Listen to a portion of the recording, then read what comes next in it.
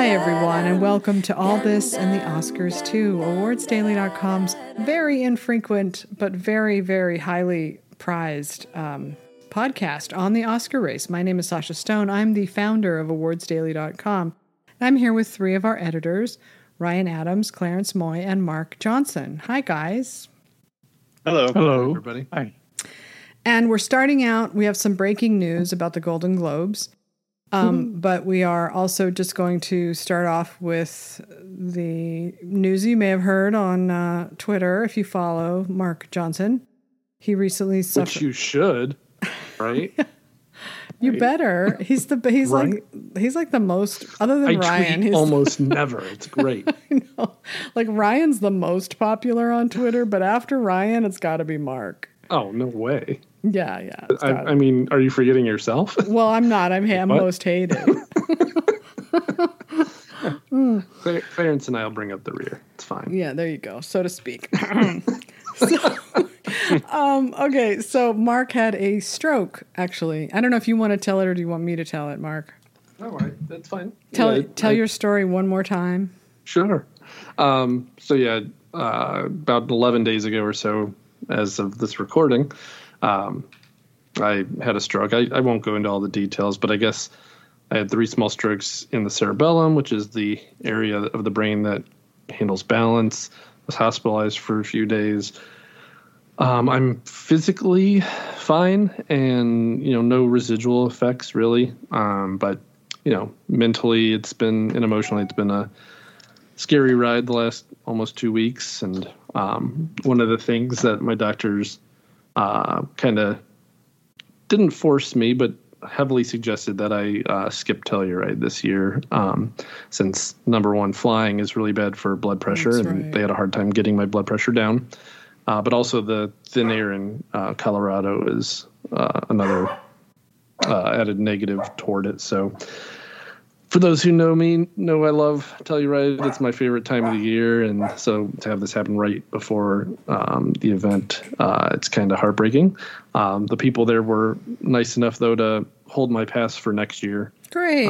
That's great. Which is That's awesome. nice. Yeah. And next year's the 50th. So it'll be a huge one to attend. But I'm looking forward to, following Clarence, Sasha, and others' coverage out of the festival. So, we should start by saying we've just lost the captain of our ship, like literally the guy who holds everything together. And it's like Clarence and I are both kind of panicking because I was like, usually we get there and Mark's going to do all the grocery shopping and everything. And he's going to lay out the whole schedule and he's going to make us peanut butter sandwiches every day. And Oh my God. without that? Peanut butter. But, No, I'll have the app. So I'll be able to look at the movies and help if you need help with the planning or whatnot. But yeah, as much as I'm sad about it, I'm at the same time, it's hard to be too sad. Yes. I'm just, thankful to be alive. And if it means missing one Telluride to get to the next 10 or 20, then so be it. Now, I also want to say that I know a friend who had problems with he had like blood clots kind of thing, high blood pressure. And he had to wear compression socks when he flew that's what they give pregnant women too when they fly so that their blood pressure doesn't go too high.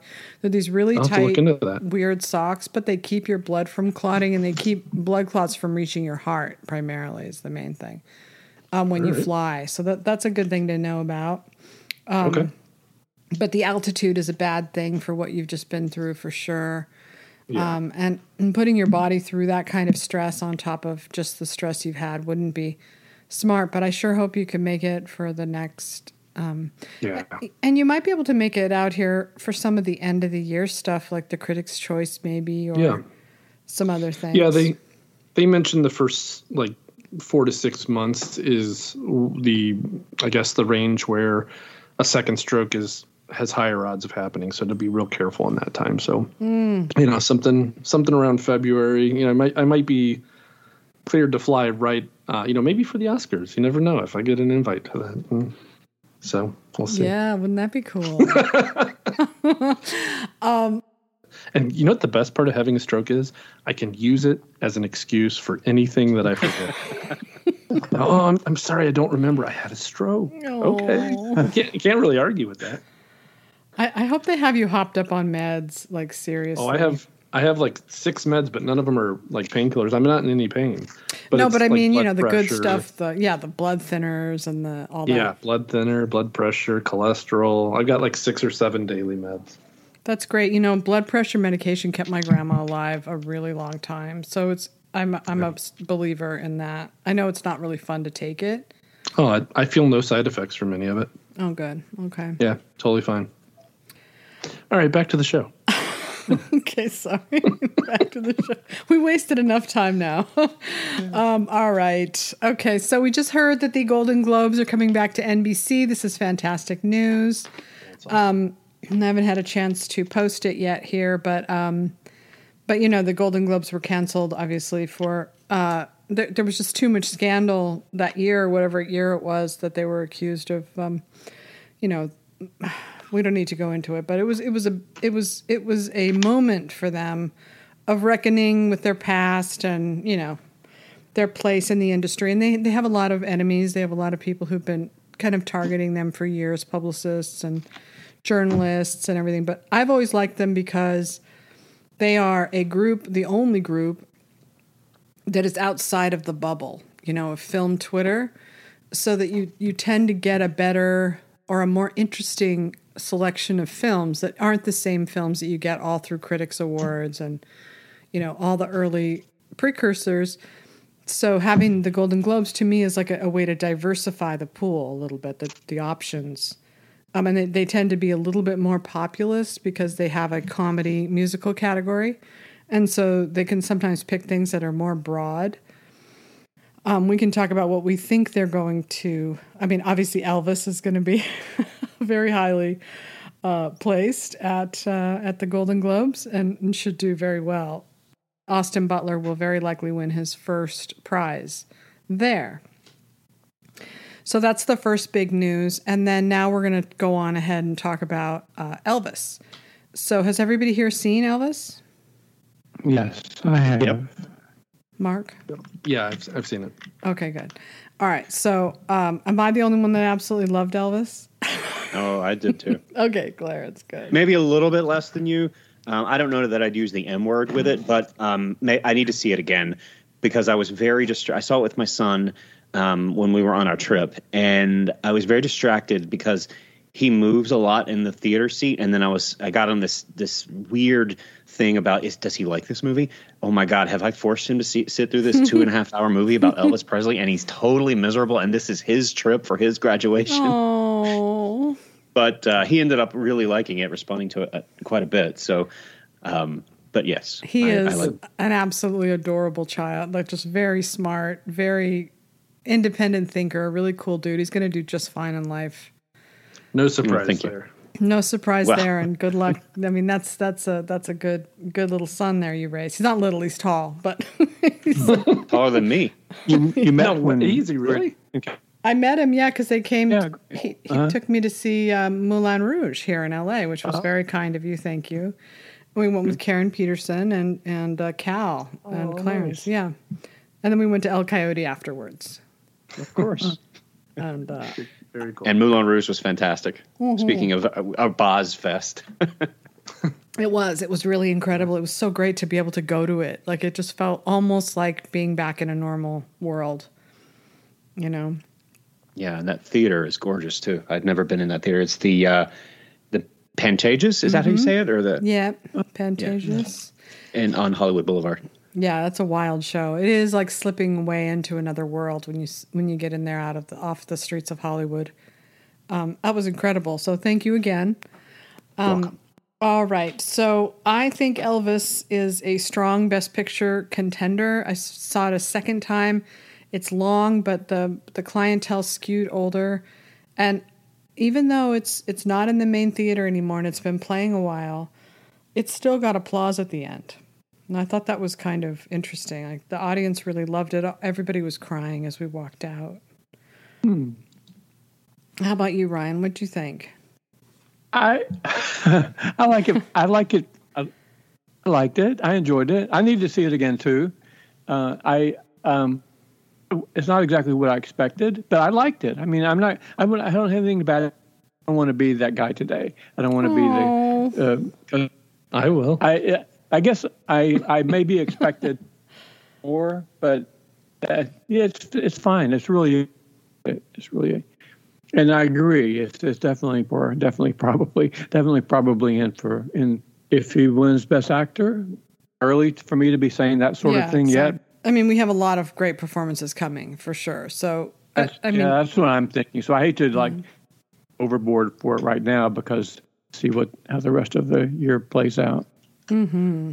Yeah. But in the context of the Golden Globes, he would be almost the immediate front runner in that category for comedy or musical actor, because he checks a lot of boxes that at least the old Hollywood foreign press would follow. He's good looking. He's got a lot of buzz about him, and he gives a very good performance, a great performance even.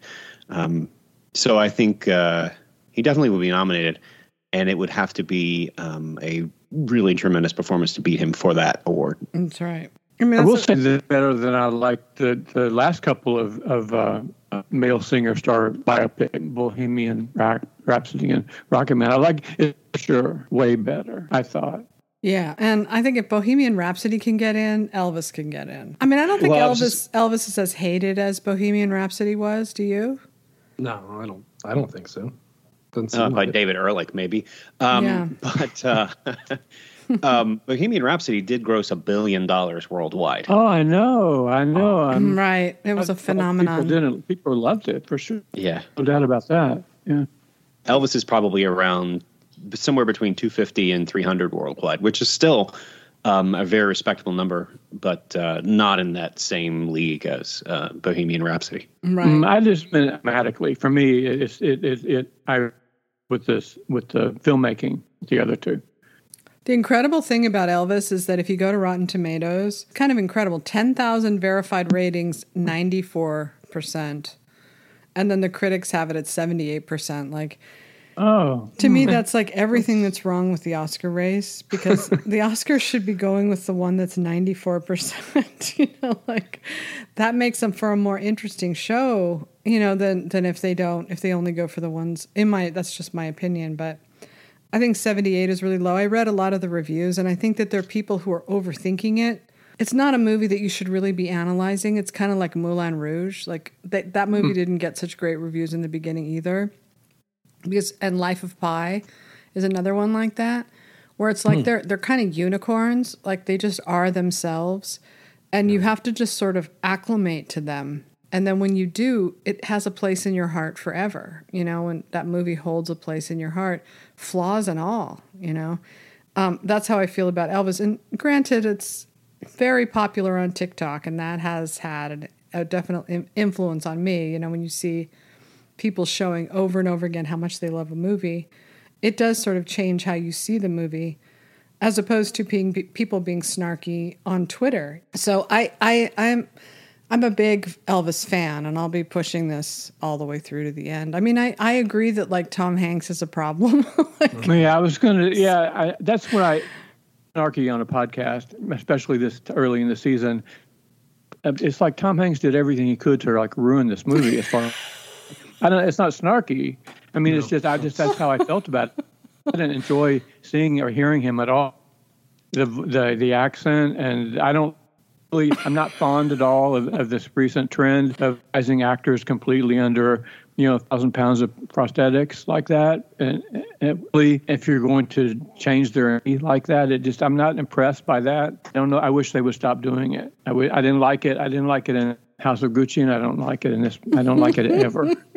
Yeah, that was my take with Elvis as well. As I thought Austin Butler was terrific. I think he'll be a strong contender on my breakthrough performers piece that we do annually, and but just I wish they would have maybe not told it from Tom Hanks's character's perspective. Yeah, right.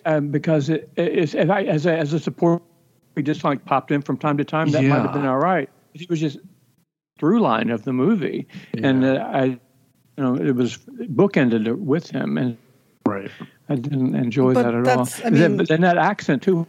That accent. And that accent you've desperately tried to shed. purely West Virginia. Who was your father? Did he stink of the lamb? Always comes back to the lambs. I thought it was a good movie, though. I had fun with it, and I thought he was terrific. And I can see why people were crying, because that last scene of Elvis, playing in his final, days. Oh, so good. And Elvis is so iconic, and so it was good. I would, if I was giving it out of 4 stars, I'd probably give it 3. It was in that range.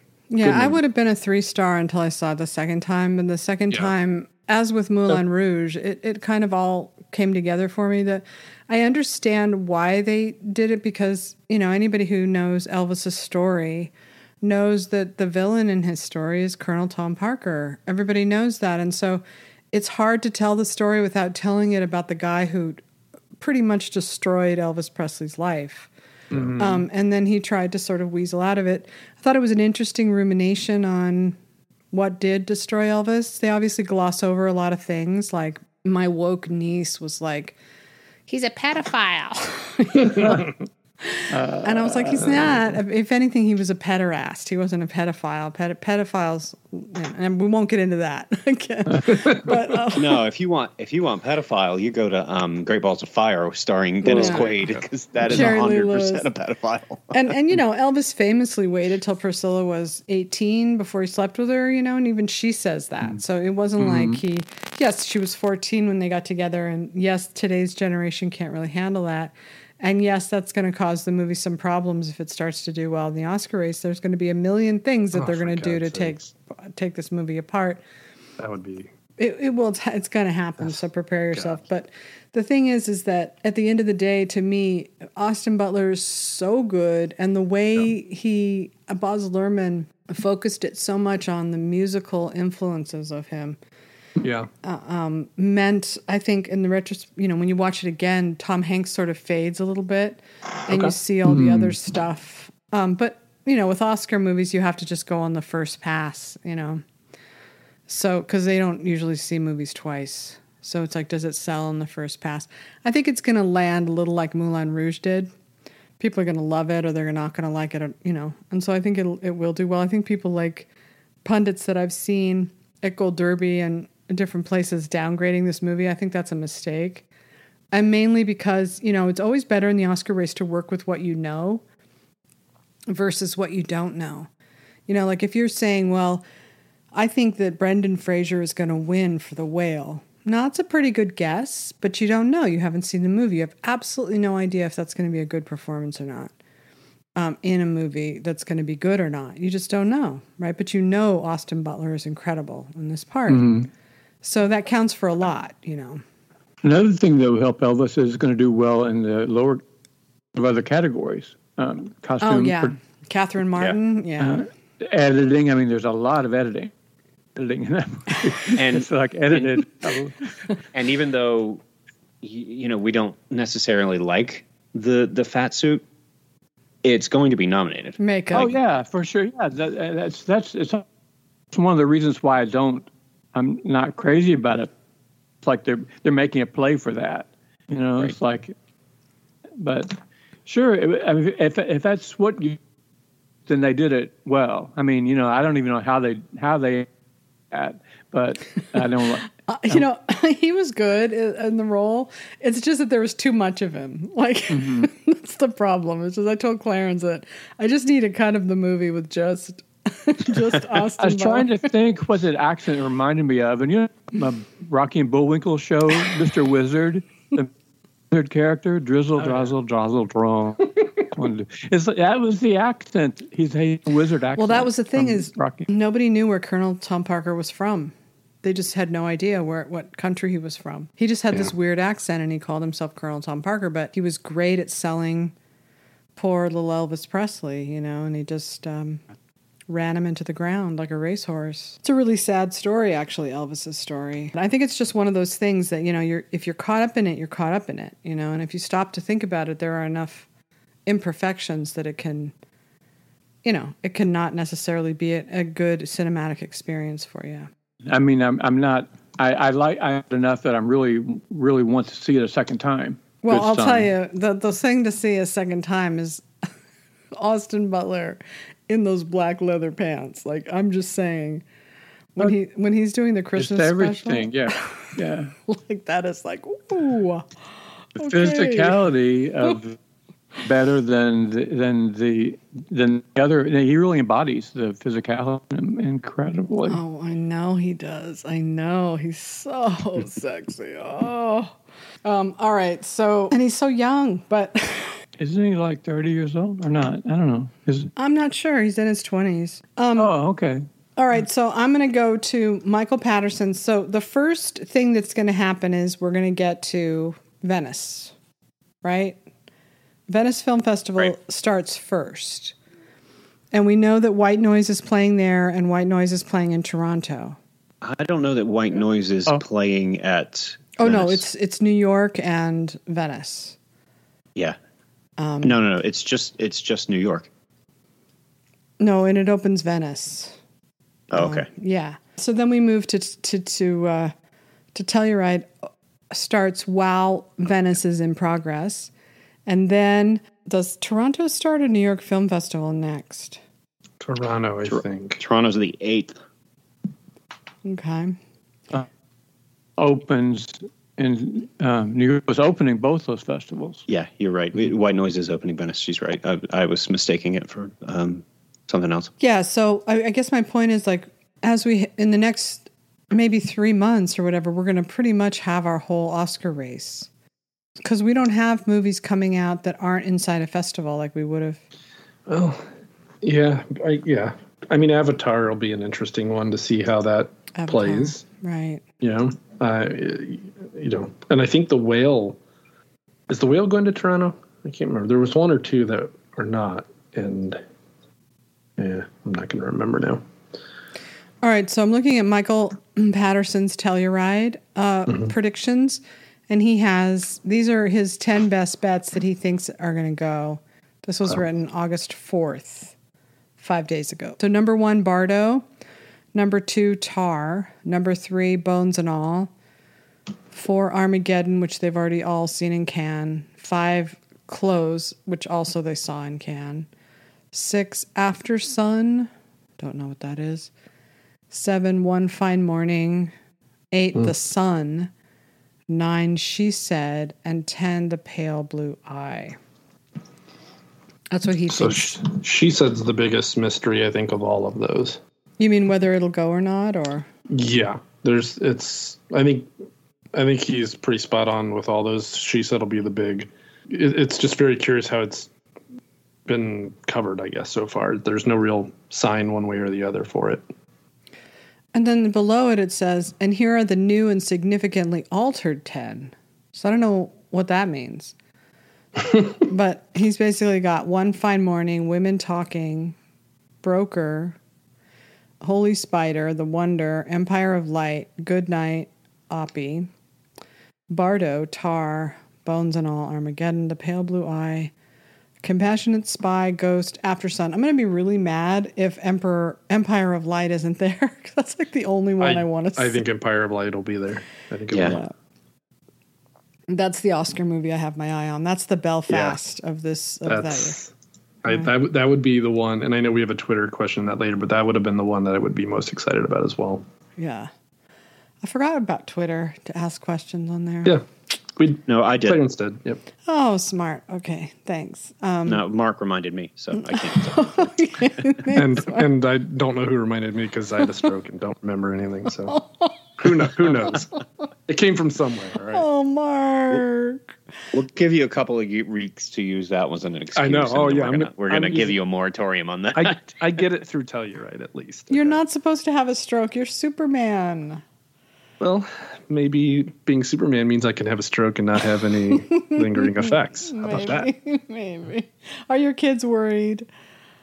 My younger son was here. He was the one that called 911 because I was incapable. So I think it was rough for him, but they're fine. Aw, so sweet.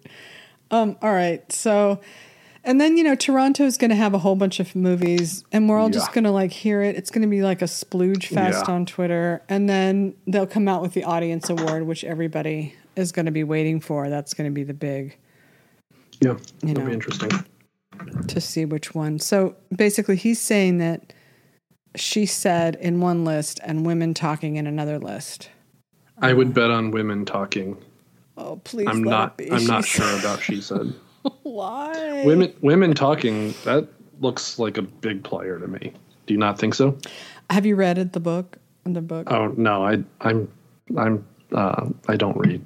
I downloaded the book because I'm Marshall is doing like an Oscar book club, and so I saw that's that. fun. Yeah, and so I saw that because I've already read White Noise, and Okay. And then Clarence is read White Noise too, so I downloaded Women Talking, but I am sorry to say I couldn't finish it because when they say women talking, they mean women. That's talking. what it is, right? Yeah, that's what I've heard. It's just like that's what the movie is: women talking, and it's there's not nothing. They even- don't do anything else but just talk, and that's the entire movie. Is that But they're it's talking not a lot. even talking about the. And I mean, who wants to listen to women talking? no, but I mean it's. Kidding. It's just it's an interesting so this thing happens to them at this terrible camp, or not camp, but they're Mennonites, right? So they And it's in to add to the fun. It's in Bolivia, right, or someplace. It's not. Yeah, it's Yeah. Bolivia. Is it? is it? Okay, yeah. It seemed like America in the book. I Oh, read. really? Maybe they. well, I don't. I think the book is in synopsis- Bolivia. Maybe the movie is in America. Well, Maybe the movie- real movie's- life thing happened in Bolivia. The Okay. movie synopsis on IMDb says a group of women in an isolated Mennonite religious colony in Bolivia as they struggle to reconcile their faith with a string of sexual assaults committed by the colony's men. When Yeah. you're in an isolated religious colony, it doesn't matter what country you're in, really. They're all alike. That's weird because it didn't seem like Bolivia in the book. It seemed like, but it could have just been me putting my mind because I drove across a lot See, of. that's what I thought too. I was surprised to find that it was Bolivia. I was going to correct somebody on the site because they said it was who wants to see a movie about the Amish, and so I was going to jump in actually, but I decided not to do that. Actually, but the thing is that this happens to them, and it's interesting that it happens to them. It's a horrible story. You know, they're these poor, sad, horny dudes. You know, drug them, rape them, and then they wake up raped, and everybody goes about their business. And they do finally catch them because some of the girls force themselves to stay awake. But that's not what the movie's but about. they try to gaslight. But they try to. I mean, is it a spoiler to say what they think or what they're told? They think they're being raped by a demon, right? I think Isn't at that what first it is, but I think I think this is all. At least the book is. It starts with that's the setup, but the movie is them talking about it, not the story. Like it could be an interesting thriller if it was about what was happening to them. Yeah, the but they're book talking is about what they're going to do about it because now that they've already figured it out, right? kind of. Okay. It goes on a really long time.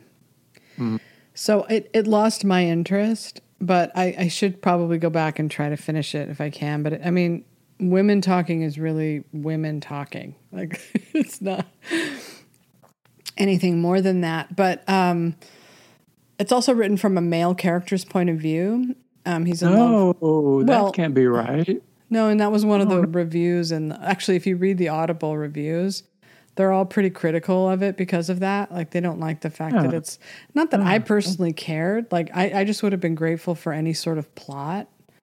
But, but yeah. So it's not like it goes inside the heads of the women. It's just sort of like this happened to them. This is them talking. It could be good. It could be great. But I think She Said to me sounds a little more up my alley, more interesting plot driven thing, So it's Frances McDormand. Who else is in this? Who else is talking? And also, if it's if it's in Bolivia, why is it Frances McDormand? Like, is she going to do? Is it right? That's what I thought. I think they're missionaries. Oh, like they're Mennonite missionaries. Gotcha. So they're But not it's Bolivia. Sarah Pauli. I didn't realize that. Okay. It's That Sarah makes more Pauli sense. who did the what was the documentary she did that was amazing? Stories We Stories Tell. We Tell. Is that Right. It's very good. But it's got Jessie Buckley, Rooney Mara, Claire Foy, Frances McDormand. I'm Ben Whishaw, who I assume is playing one of the men that do bad things. No, he's probably the narrator, dude. See, those Yeah, seem could like be. I had maybe I don't know. I guess the costumes or something, but they don't really seem like Mennonites to me. None of these actresses really seem like they would be Yeah. believable as Mennonites. But I maybe can see Frances McDormand. Yeah, I can really see this movie laid out. I can just see them sitting there with their hands in their laps and their little bonnets, looking up all shyly and then talking quietly. Remember that movie with Kate Winslet and Saoirse Ronan? Remember that? Oh gosh, Ammonite? yeah. That's what I think of when I think of this movie. Except for the Yeah, hot sex. except for that 1 5-minute scene. yeah, the Mennonites are not going to do that. God. Can't hope for that. Not gonna Get that fresh facial blush, whatever thing's going on with Kate Winslet's face at that moment. I was like, just go for Sorry. it, man. Cinema verite. I actually love that movie. I thought it was I really was great. surprised it didn't get talked about more. I just don't think people saw it. They had no idea it had this like really graphic sex scene in the middle of it. If only they knew. That's right. They would sit through the rest of it. No, I actually liked that movie too. I liked it. Yeah, a I lot. did too. I don't think that this movie's going to have that much excitement going on. Oh, It is. I think it Sorry. is. I think it's MGM's big player, though. Yeah. Yeah, So I think- I would be excited about it had I not tried to read the book. But, the book's not always the movie, right? Well, yeah, that's like. I mean, think about There Will Be Blood. Yeah, And, exactly. based on oil, and it's like not at all based on oil. He has like And, the same name, and that's it. And Right. we'll go into it with an open mind if it does play at Telluride. And what will happen is Sasha and I won't have Mark there to shame us if we I all of a sudden know. halfway through it say, "I can't stand Olivia Colman right now. I really want to get out of this." The other thing is that Mark, like Clarence and I tend to be like, I only want to see that one movie I want to see. And Mark will see everything. That's the difference. Like I tend to not want, I'd rather hang out with my dogs. But we have to force ourselves now in Mark's stead. We have to just see everything. We have to You try. guys can do it. I believe in you. You can, I never went up get the it done. gondola. Oh, you have to. You have to try. You have to do it one time. Yeah, for sure. It's worth doing Anyway, just I'm to sorry, do I it. got It's us off track. I apologize. No, That's you're good. okay. It's exhausting thinking about Telluride. It's exhausting going to Telluride, but it's It fun. is. It is definitely exhausting. What about Fablemans? Do you think it's going to Telluride? Any chance? No, I don't. I don't. Why not? Well, I mean, it's supposed to be a world premiere at Toronto, right? But apparently I mean, they unless did that Belfast with was, Belfast. Yeah. Oh, there's always one sneak surprise movie at Telluride, right? Isn't there always like Yeah, I mean, for the most part, they're all surprises because they don't tell you till the day of officially. Mhm. You just Yeah. kind of read the tea leaves of what's premiering here and there, and is it a national premiere, world premiere? But yeah, the Fablemans, I don't know. I don't know. That'd be interesting, and I hope for your guys' sake that'd be a huge one to get. It would my be. guess is the big one is Babylon. And then I'll hate you guys forever. I know. And then we have to miss our first Damien Chazelle movie Oh my God. together. Yeah, if it's Babylon, I will be very excited to hear what you guys think, because that's the one I'm most looking Translation, I'll be really pissed. forward to. No, I mean I can't be pissed. I want it to be a know. terrific festival for you guys, and Aw. I'll because listen, I want to see these movies too eventually, right? So Yeah. I hope they're all terrific. Yes, all you need to do is just get the Hollywood Critics Association to arrange for a private screening for you, like you had, There you let's go. say last year. With licorice pizza. Yes, there you go. And the Critics' Choice. So here's the thing. Joey and Megan and Shadon are all going to Toronto. So we'll have to do a podcast with them. They're all going to be Yeah, seeing that's all these awesome. movies before any of us. They're all going to Oh, see yeah. like Good point. Fablemans and, all the Toronto stuff. They're going to be seeing it. So they're going to be stepping up their Oscar game pretty soon. Yeah, that's great. Yeah. To pick their brains. Yeah, I'm hoping that I'll get to see some of these movies here in LA. Sometimes they do tandem screenings. It depends. Usually they hunt you down to make you see a movie. Now, we have to talk about another film I think that's important. Love that movie. Okay, I so liked All right. I liked it too. Favorite movie of the year so far. Is it really? Yeah, it's my number 2. That's Is it? It's terrific. Yeah, I liked it. Really liked it a lot. Yeah. Sasha? Sasha did not. I Sasha hated didn't like it. if I I'm remember really right. sorry. No, Sasha, you saw it. You saw it. I am not a fan, but I think that it's Okay. great that we have 3 fans on the site. I think they'll be happy with that. Yeah. Yeah. Clarence reviewed it, I think, right? I did. And then I covered it a little bit while I was in Nantucket because it was playing there. So I wrote a little bit on it too. So they've got some good coverage. We can do more. Yeah, you should definitely. It wasn't my thing at all, but I liked the kid, the autistic kid. That was my favorite she was part great. of it. Yeah, it lost me at the part where she. I mean, he's funny and everything. He's fine, but the movie to me seemed like very much like a young man's point of view of life, of things that he just didn't quite understand yet. And one of those things was the Dakota Johnson character who. She was good, like her performance was good. She was great. Yeah. But after she has a miscarriage, he has her straddle him and start making out with him. Like, there is 0 chance in a million years any woman who just had a miscarriage would do that. You would never, ever engage in any sort of... your body is in shock and trauma, right? So you wouldn't do that.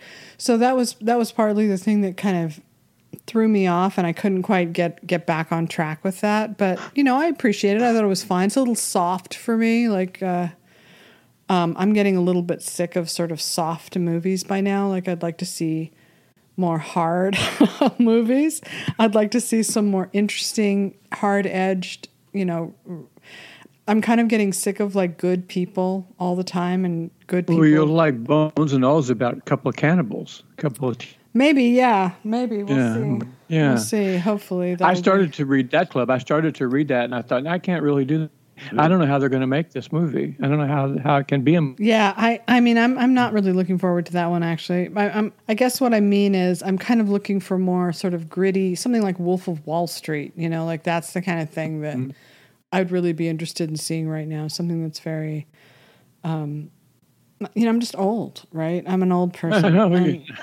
And then the Cha-Cha Real Smooth is just, I'm too old for it, like I'm not. Right. But that's okay. Like a lot of people like it. But Prey is an action movie. It's a good horror action movie. Yeah, I heard that. It's excellent. Michael recommended that. He said you'll really like that, so I'll definitely check that one out. Yeah, he loved it. I think you will. It's like it's almost like Alien level. Yeah, that's what he was saying. Really? Yeah. That's one of the great movies of all time. I don't know that I'd put it there, but I was not expecting much from it. But it's one of those movies like you don't go into it expecting much because the Predator franchise, at its best, hasn't been that great, and it really is pretty great. It was a fun little action film, and I mean, for ranking the Predator movies, I'd probably put it right behind the original one. Mm-hmm. Yeah, and a stroke move it back in time to like 17. Yeah, it's just amazing that they even had that idea. Yeah, it was a smart idea.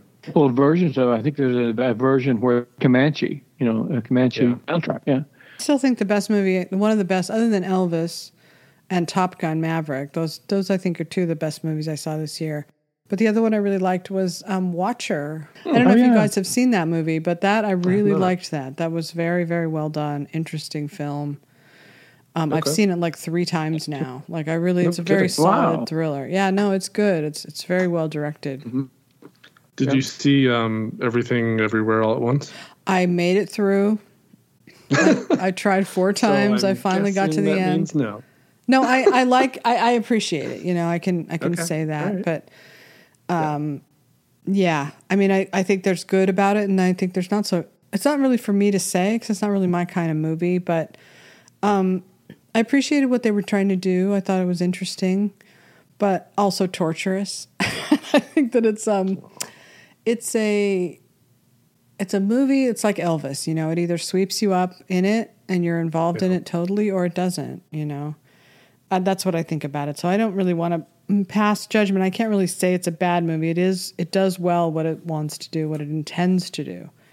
I think that the only thing about it is that ultimately I found it to be not very deep, sort of, a visual experience and a virtual reality experience, a, multiverse experience, and all that's great and everything. But it doesn't really take you very far into that. It doesn't really blow your mind. It's sort of an interesting look at a woman's life, and there are I like Michelle Yeoh. I thought was incredible. She was the best thing about it. But, so what do you guys think? Like, who has any ideas? Do you have any sort of instincts about Best Picture? How you think it's going to go? Like, what kind of year do you think this is going to be? So go ahead, Mark. Let it roll. Let it rip. Well, I mean, I know as much as anyone right now, but I think we're wired this way to be thinking that what will be the players. So I know originally I think you wanted to talk about how we evaluate the race from this far out. Like, what do we look at, right? Mm-hmm. And you just had a really great piece about how lead actor is tied to it, and with it also screenplay. Mm-hmm. As far as the nominations go. Before we see it, though, I can't base it on a performance or how it's written, because I don't read, like I mentioned earlier. Hey, man, ever since cell phones, I'd rather be playing games on my phone. No, I get you. I'm addicted to competition. Yeah. So, which is probably why I had a stroke. Oh. But here's my five. I have 5 components that I put into it when evaluating before you see most of them, which is who's directing it. To me, that's the most important thing. Mm-hmm. I want to know who the director is. The studio that's releasing it, I think, is good to know. Yep. The cast, like the pedigree of the cast, these bigger casts. A lot of times, sometimes you have movies like Gucci where it's not the case, but if there's a lot of actors involved, as we all know, the acting branch makes up the biggest percentage of the Academy. So if it's an actor's film, that bodes well often. And then plot summary, like what's it about? Does it sound timely and whatnot? And that timeliness is kind of my 5th one, timeliness and just gut feeling or whatnot. Mm-hmm. So that's what I kind of put into it at this this far out. Then once the festivals get going, normally I'll be able to see the movies and have an opinion that way. This year I'll be living vicariously for a couple months probably before we get the films in Northeast Ohio. But yeah, I mean, that's, how do crowds react to it? Especially places like Toronto, you mentioned earlier, the Audience Award. That is, I think it has a streak right now of like 13 out of 14 years or something. The audience winner was nominated for picture. So, that's a big precursor component to look at. And what about you? What do you guys look for? So with all that said, what movies are you looking at? Like, what are your... I still have The Fabelmans number 1. Just, I mean, it's hard not to root for Spielberg. And, I think the Academy, if I'm not mistaken, they seem to like West Side Story maybe more than we expected them to. I think it did pretty well, right? I know a lot of people were predicting him to miss out on a nomination, and he got in last year, right? Am I remembering that correctly? Yeah, I mean, he's where, Ryan, you're going to have to help me out with this. There are some directors who have won Best Director twice and not 3 times. And 3 times and 4 times. John Ford's the only one who's won 3. 4. And then 3 would be, is it George Stevens? Yeah, I think it's George Stevens. William Wyler, I want to say, was 3. One of them. And so in the 2 pile would be Ang Lee, who's won Best Director twice with no Best Picture. And he shares that with somebody else. There's another famous director who's won 2 but never won Best Picture. I think it's Ang Lee, isn't it? That's Ang Lee, but then there's another one that he shares. Oh, I'm sorry. No, that's okay. And maybe it's on my end because people are cutting out. Oh, sorry. And then Spielberg has 2 Best Director wins and 1 with Best Picture. But he's kind of in the place of where Meryl Streep was. He's sort of overdue by now because he's made so many great movies, and he is Steven Spielberg. And he has so many nominations for the DGA. He is the single most revered person in Hollywood. So he's overdue. and so he's ready for another win. I could see that happening. Yeah, so it's hard not to put that up front for right now. And then, the other ones that I have, I'll just give you my top 5 if you want. Babylon, because I'm a Damien Chazelle stan. Yeah.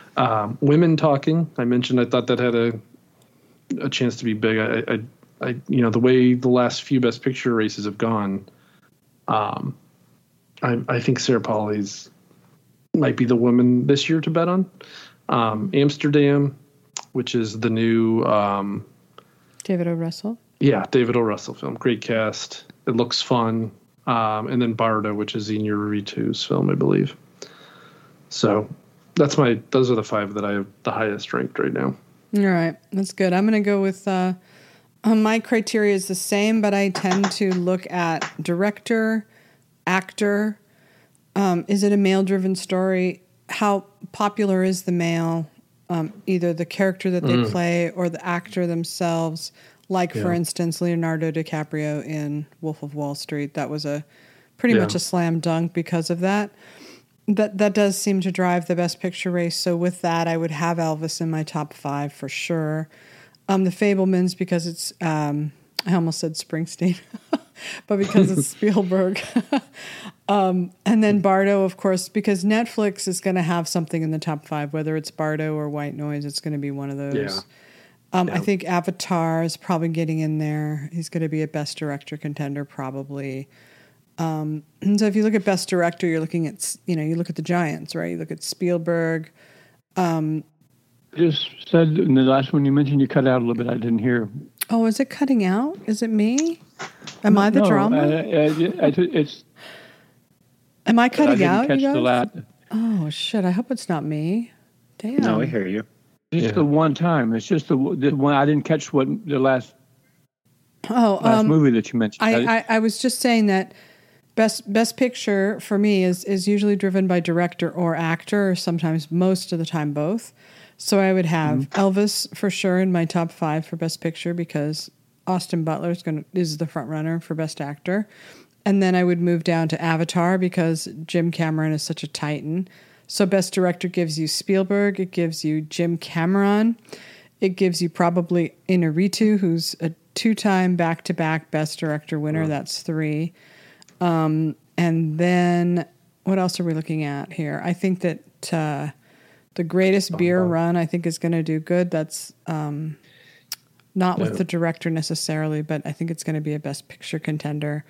I'm not even looking at a list. I should be. You have to consider Sam Mendes in Empire of Light.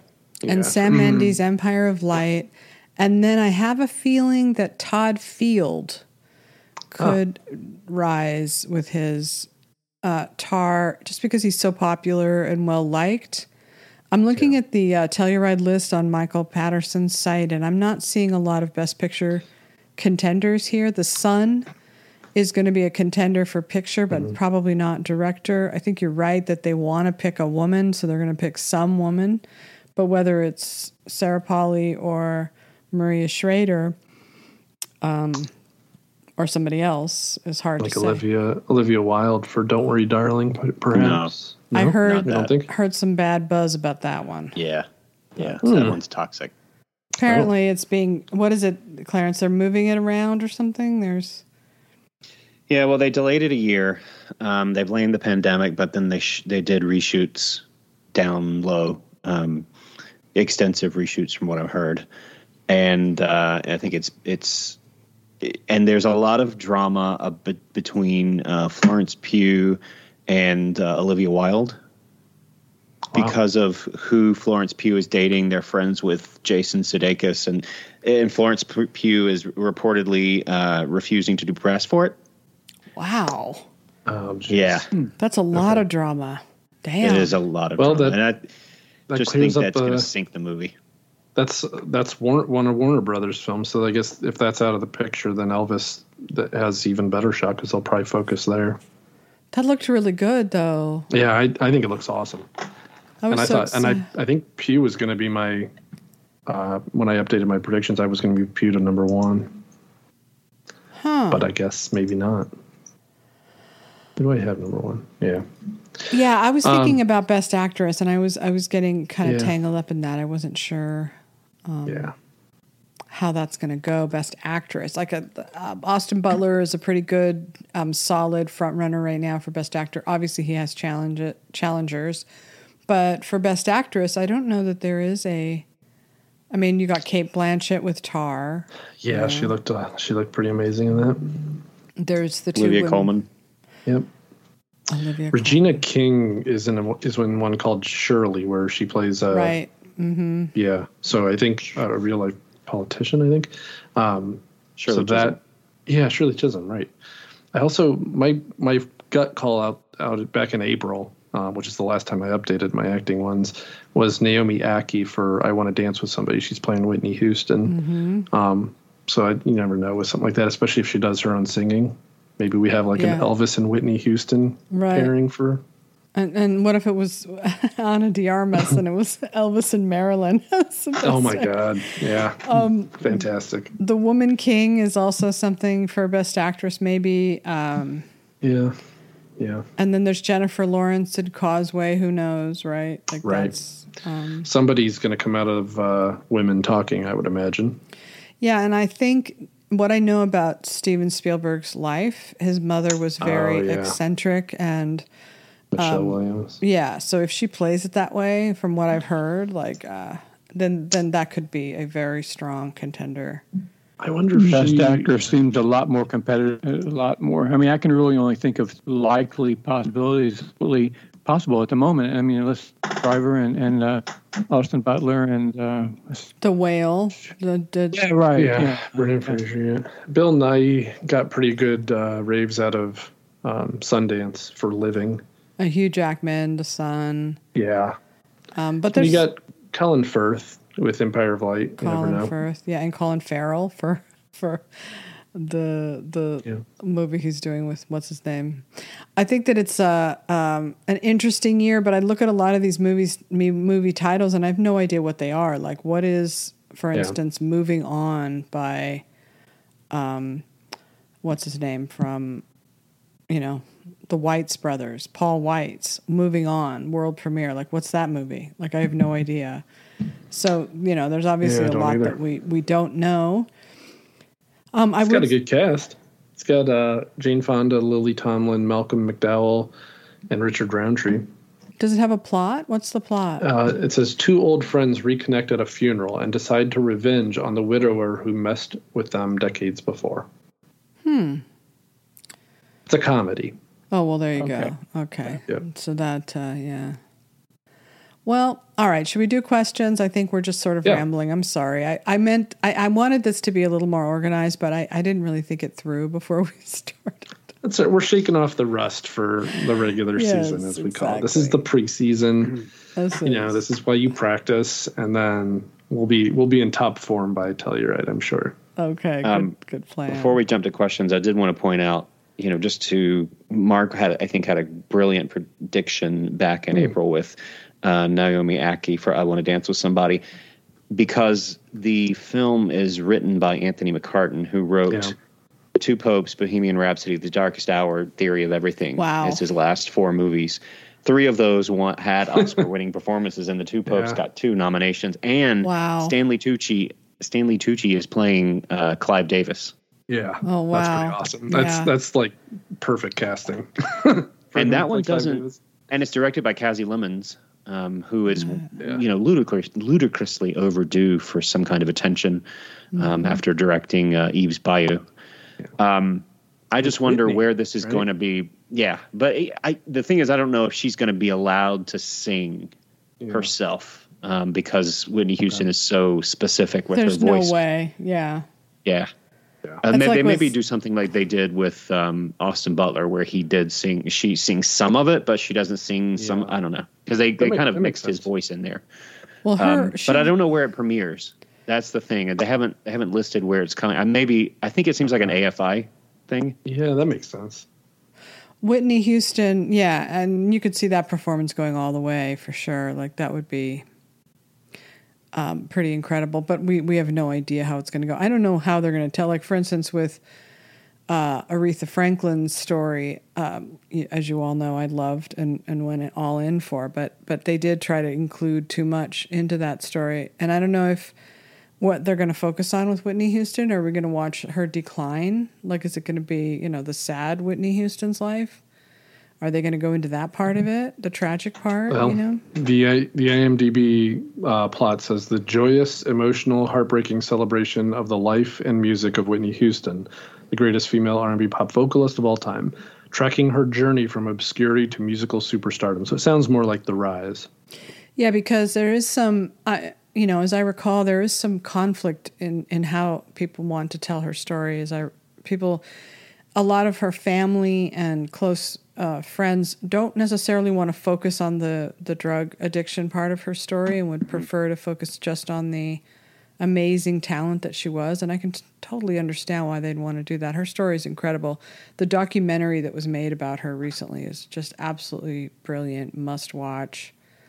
She was incredible, like her voice. And that's the thing, is you can't make a movie about Whitney Houston and not have her voice in it. You just can't.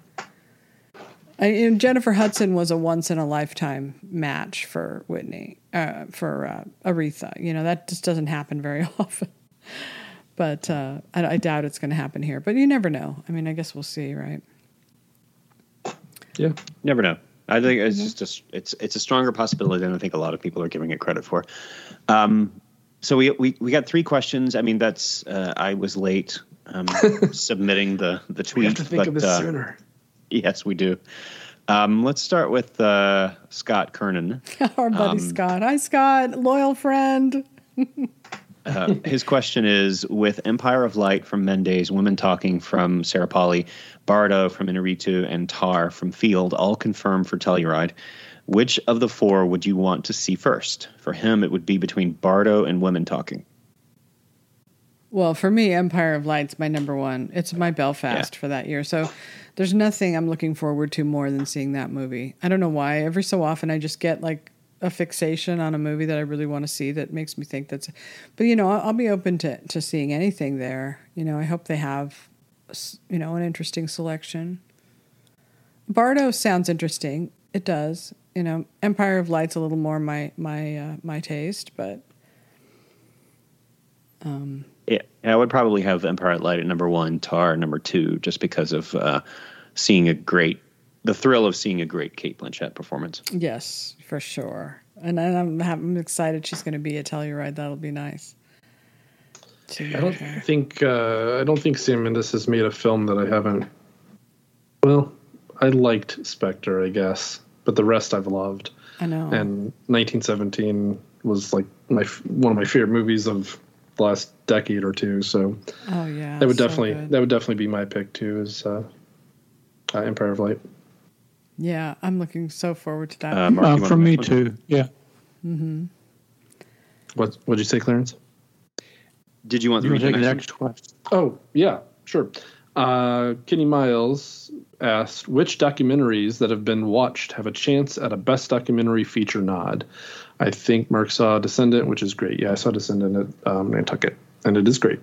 And it definitely has a shot. It's hard to say with documentary this far out, I guess, as it is with any category, but documentary especially. Mm-hmm. A lot of times the big front runner that we think about all year ends up missing. So I think if I would bet on one right now, I would bet on It Ain't Over. That was it won the Audience Award at Nantucket for Best Feature, and it's a documentary about Yogi Berra, and it has tons of legendary figures of baseball speaking about, the man who is mostly remembered for his quips like, it ain't over till it's over and whatnot, but he was also a hell of a catcher, and he sometimes is forgotten about on that end, and it does a really good job talking and covering that. But there's a lot of good documentaries. The Pez Outlaw was really good. Descendant, Fire of Love. Yeah, Fire of Love. I loved that one too. That's a great call on that. Endangered was really interesting. It's about journalists and the danger that they've been put under due to the whole fake news era. And people are have put a lot of these journalists in danger, their lives in danger. It does a nice job kind of covering that. So, those are a few that I've seen. What about you guys? I saw the only documentary I've seen this year is Riotsville, and I only saw it because the publicist really kind of urged me to see it. And I passed it on to David Phillips because I thought he'd be a really good person to write about it. It's a very interesting film and something people should see. I don't know how, there's going to be hundreds of documentaries, and it's going to be, and the ones that we like don't necessarily get selected by the committee, but Riotsville was about something that I don't think a lot of people knew about. I certainly didn't know. There was Ryan, you might know, I think it might be a Kentucky thing, actually. I think it was in the South. I can't remember where they set it up, but they set up a fake town to practice what it would be like to deal with the uprising after one of the, was it Watts or was it the one Catherine Bigelow, Detroit? It was one of the uprisings, and they had to have they had to practice a military response. So they built this fake village, and they had these people come in and pretend to be rioters, and they're kind of goofing around, because they're not taking it too seriously. But it is so interesting how they have this crazy military response with these tanks and everything. Like, it's wild. And it's all fake. Like, it's all taking place like in the early 70s, I think, or something like that. It was 60s. And so they cover the civil rights movement, but they show this footage of this weird Riotsville situations, these fake sets and everything. You should watch it. I think you'll find it interesting. So that's the only one I've seen that has stuck with me that I would recommend. But I haven't seen as many as you guys have, for sure. Hello? Yeah, no, I haven't. I haven't seen any. So I haven't seen any either. That's why I was just hoping to. Yeah. Go on to the next question before somebody embarrassed me. Well, I tend to wait till this stuff gets whittled down a little bit because I have very little patience. So. No, me either. And there's hundreds of them. There's so many that they could have a slate of 10, or a whole separate Oscars just for the documentaries. Yeah, for sure. Last question we have was from KFlea208. Of the 4 acting categories, which one do you see being the strongest, and which one do you see being the weakest? I mean, I think it's always about actress, right? I mean, actress. We just rattled off like 10 contenders. It has been recently the best because of the way that the industry has been sort of building up these performances around females.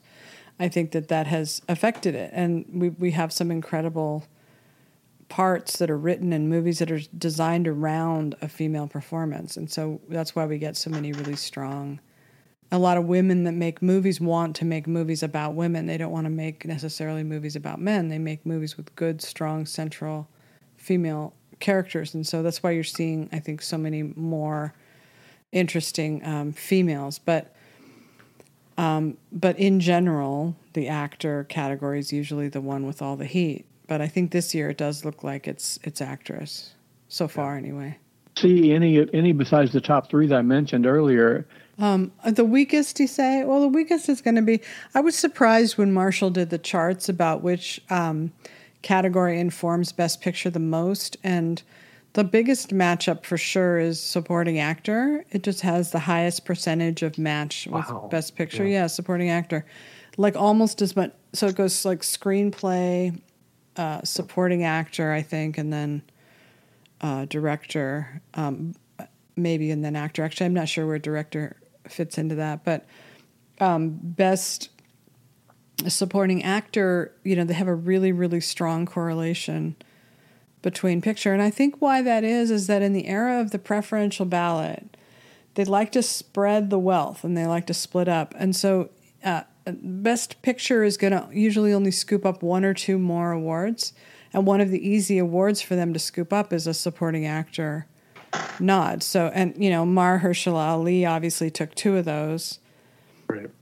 So the supporting somehow relates to a Best Picture in the era of the expanded ballot, whereas they like to give Best Actor usually to a movie that isn't winning Best Picture, with The Artist and The King's Speech notwithstanding. Those are the 2 exceptions, but in general, they give Best Actor to a separate movie, Best Director to a separate movie, and then they kind of lump Best Picture in with Screenplay, and then sometimes Supporting Actor.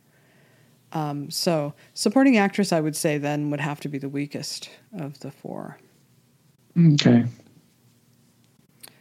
It's kind of the I'm just there performance, you know. Not always, but, you know, you don't walk into an Oscar season thinking about Supporting Actress, put it that way. It's sort of the afterthought category. Right. You know? We do have 2 or 3 movies, though, so that maybe the supporting categories could be a little bit strong.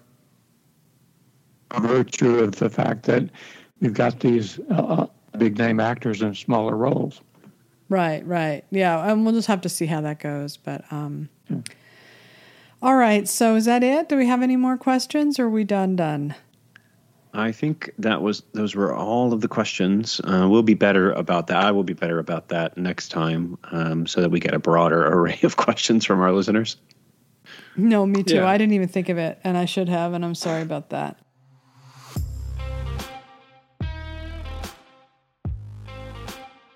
Well, all right. So thank you for listening, everyone. And Mark's going to go get some rest and enjoy the rest of your Tuesday night. And this will probably post tomorrow. So, all right. Well, it was nice talking with you guys. Yeah, you too. Great talking to you guys too. It's been too long. We'll figure out another time. To the season, we'll get going more and more. I'm sure, especially with Telluride Hopefully. and all the festivals.